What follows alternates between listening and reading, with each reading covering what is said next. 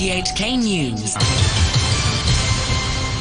It's 1 o'clock. I'm Aaron Tam. The headlines. Britain's longest-serving monarch, Queen Elizabeth, has died at the age of 96, with Buckingham Palace saying she died peacefully at Balmoral Castle. The U.S. consulate says Americans should reconsider transiting through Hong Kong airport when traveling, and North Korea has passed a law declaring itself a nuclear state. Tributes from around the world have been paid to Britain's longest-serving monarch, Queen Elizabeth, who died at the age of 96. President Xi Jinping has offered sincere sympathies to Britain.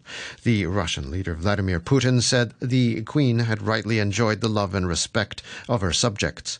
The Eiffel Tower in Paris went dark at the stroke of midnight, and in Washington, flags flew at half-mast as President Biden described her as a stateswoman of unmatched dignity and constancy. I just stopped by the British Embassy to sign the condolence book in her honor. I had the opportunity to meet her before she passed, and she was an incredibly gracious and decent woman. And the thoughts and prayers of the American people are with the people of the United Kingdom and the Commonwealth in their grief. Buckingham Palace has said the Queen died peacefully at Balmoral Castle in Scotland. Senior members of the royal family, including all 4 of her children, had gone there after the release of a rare official statement saying that doctors were concerned for her health. The BBC's Lorna Gordon reports from the estate. Balmoral has been described as the place where the Queen felt most at home. Surrounded by hills and heather, its seclusion affording privacy to a monarch whose life was lived in the public eye. One of those who'd gathered to pay their respects outside the castle gates remarked that they hoped it was some comfort to the Queen's family that she got to spend her last days in the place she loved so much. There are now a growing number of flowers and messages. The card on one said it was dedicated to a mother, a grandmother, a great-grandmother, our Queen. The note of condolence ended with the words, "Your job here is done. Rest easy." Britain's new Prime Minister Liz Truss, who's been in office since Tuesday, described the Queen as the rock on which modern Britain was built. Speaking in Downing Street, she said the monarch had been the very spirit of the country, and that spirit would endure. All 6 living former Prime Ministers have sent their condolences, including John Major. I suppose if she had had to choose, she would have been happy being a country woman with her dogs and her horses, with a love of our remarkable armed forces.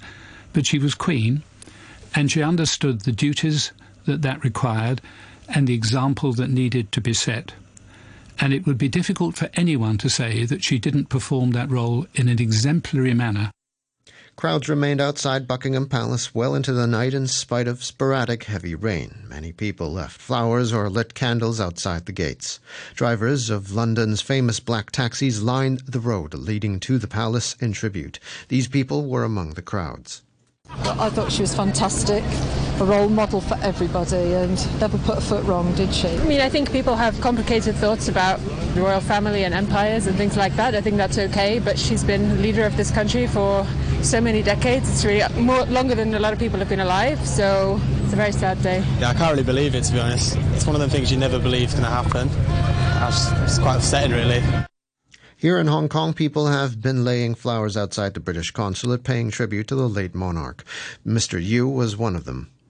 Her reign has been so long and she's achieved so much. I think for me personally, it's just a sadness to hear of her passing, but also I think it's touching to see how people around the world sort of reflect and look back on her life. And then I suppose also just the degree of, I don't want to say anxiety, but how does the royal family continue from here now with obviously King Charles III, and he's got very big shoes to fill in place of his mother. And I suppose also just the realization that to have been alive in the period where there was a queen is fortunate, because obviously it's not likely there will be another queen for some time.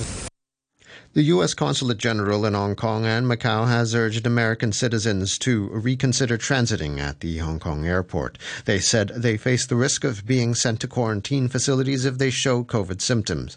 In a health alert, the consulate said if passengers have a high temperature, they will be pulled out of transit and sent for COVID testing. It claimed there have been several cases where transit passengers have been denied boarding for their next flight at Hong Kong International Airport. The consulate advised Americans to avoid booking flights that connect here if other options are available.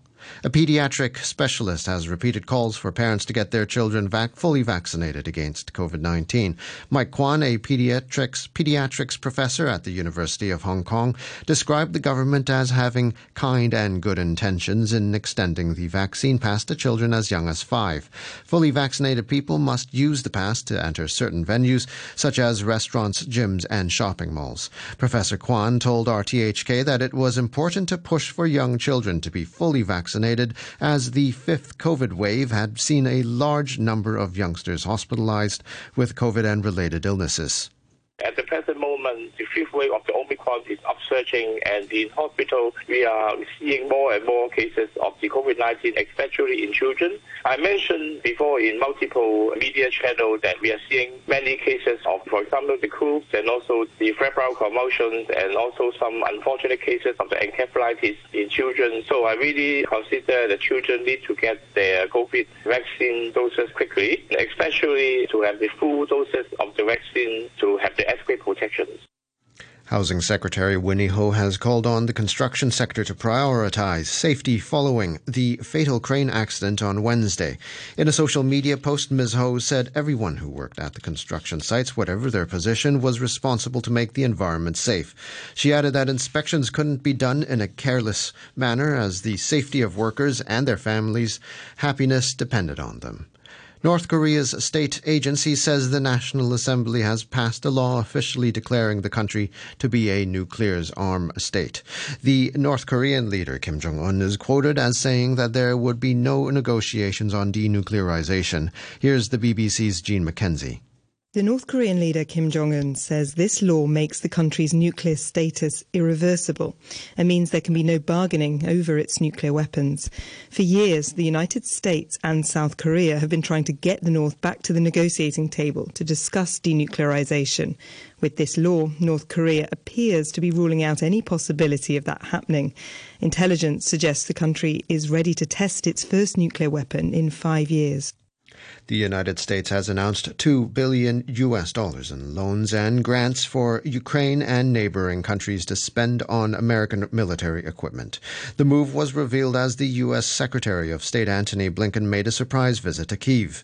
A conference is also taking place in Germany, where America's Defense Secretary Lloyd Austin announced a further $675 million worth of direct military aid for Ukraine.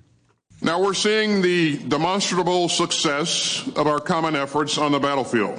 And every day we see the resolve of the allies and partners worldwide who are helping Ukraine resist Russia's illegal, imperial, and indefensible war of conquest. And we must evolve as the fight evolves. Former President Donald Trump's longtime ally, Steve Bannon, has pleaded not guilty to duping donors who gave money to build a wall on the U.S. southern border, a state-level reboot of a federal case that ended with a presidential pardon last year.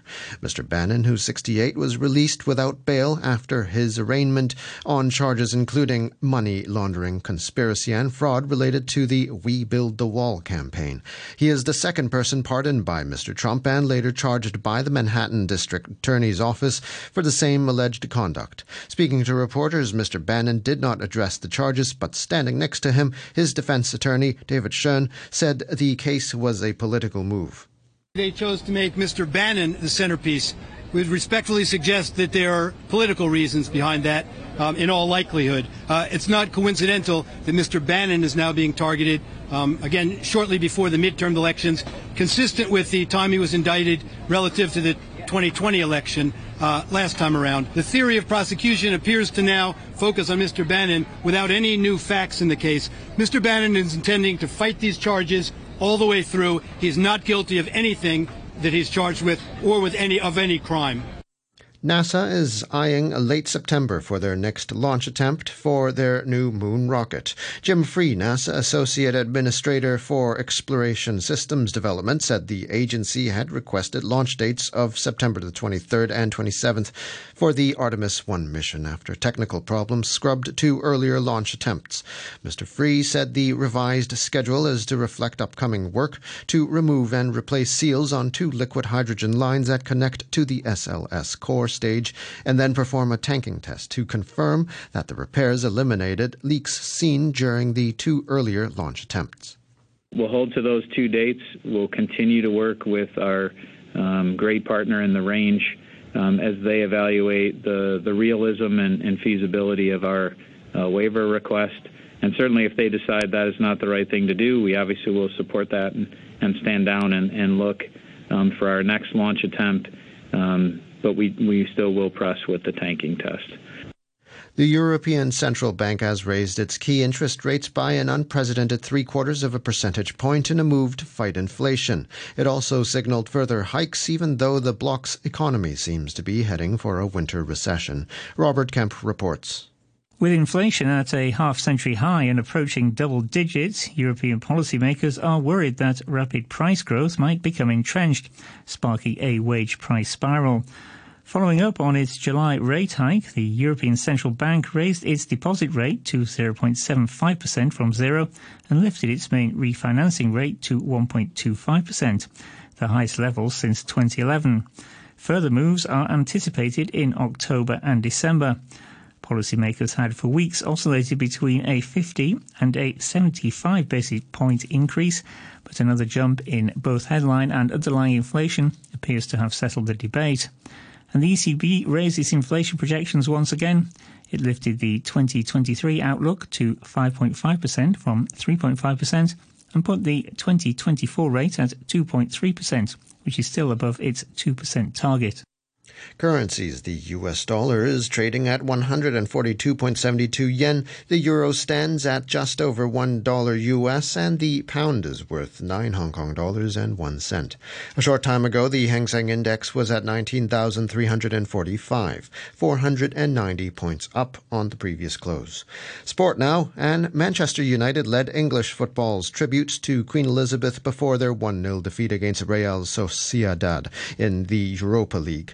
Players of United, West Ham and Arsenal, the Premier League teams in European action last night, all wore black armbands after the Queen died earlier in the day.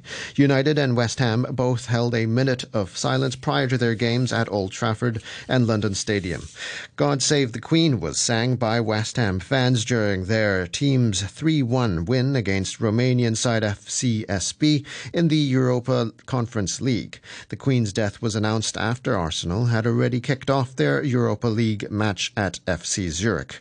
The Gunners held a minute's silence before the start of second half, and they went on to win 2-1. The Cincinnati Bengals, last season's Super Bowl finalists, will open at home against the Pittsburgh Steelers, while the Baltimore Ravens begin their new season with a healthy Lamar Jackson in their lineup. They visit the New York Jets. Our U.S. sports commentator Ray Jovanovich says Jackson's return makes the Ravens the team to watch. In the AFC North, the Baltimore Ravens are going to go from worst to first. Every year the NFL seems to produce at least one team that goes from worst to first. Last year, remember, it was the Bengals. They got to the Super Bowl, in fact. And this year, I think it's really going to come with the AFC North and Baltimore Ravens. Lamar Jackson, who missed 5 games last year to injury, he's back, and I think that's going to be the Ravens are going to be tough. Also in the AFC West, it could be the first division in NFL history where every team posts a winning record. The Chargers, Chiefs, Broncos, and Raiders, I think they have a very good chance to do that.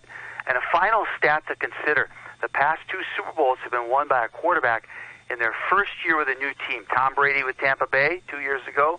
Last year, Matt Stafford with the Los Angeles Rams.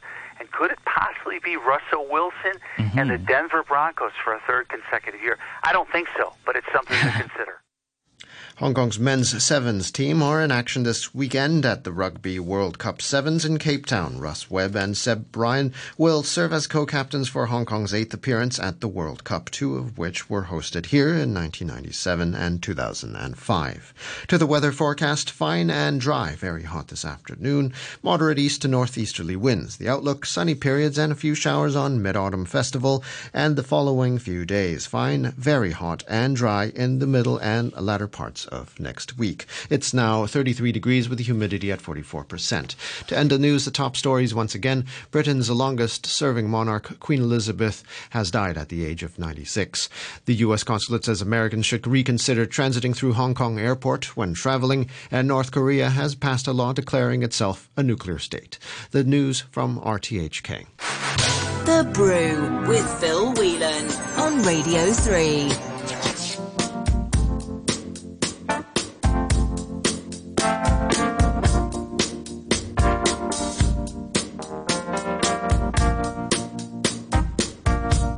Like pebbles on a beach, kicked around, displaced by feet. Oh, like broken stones, you're out trying to get home. Like a loser's reach, too slow and short to hit the peaks. Yeah, so lost and alone, yeah, trying to get home. There's another bit shatters, but the little bit gets lost. What else really matters? Oh, it's such a cost. Like a loser's reach, too slow and short to hit the peaks. Yeah, it's lost and alone. Yeah, I'm broken stone. Yeah, I get home.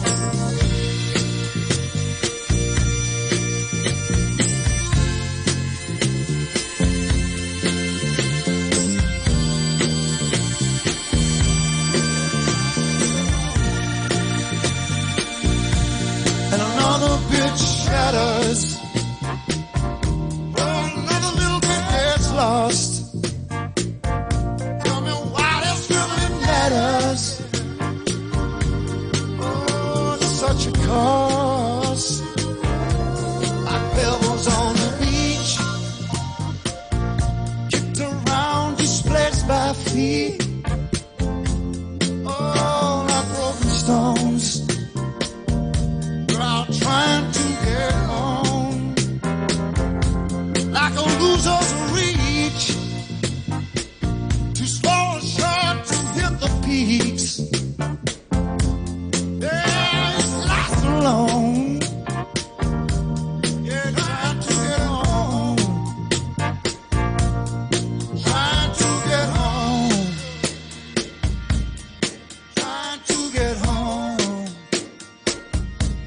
Like broken stones. Oh, trying to get home.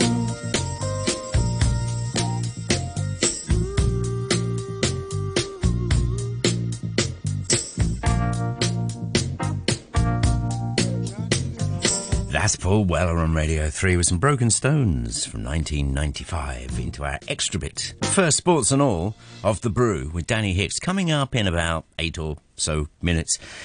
With all the week's news, obviously some things are going to be changing this weekend sport-wise, but he's got his usual football. Tuchel being sacked at Chelsea, Premier League, F1. We've got the Italian Grand Prix at Monza. Tennis, US Women's Open semi-finals this morning. And that, as Danny says, will do us nicely. Love to hear from you. As always, we'll be on Facebook Live, which is the perfect place to share your expertise. Just after 1:25, I think.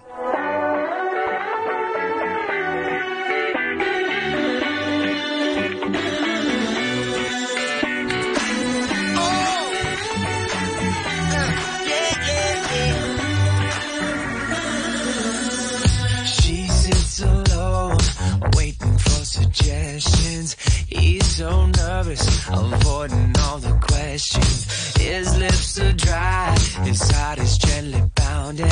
Don't you just know exactly what they're thinking? His heart's beating like a drum. Is he gonna get this girl home? Real soon, baby, we'll be all alone. Don't you just know exactly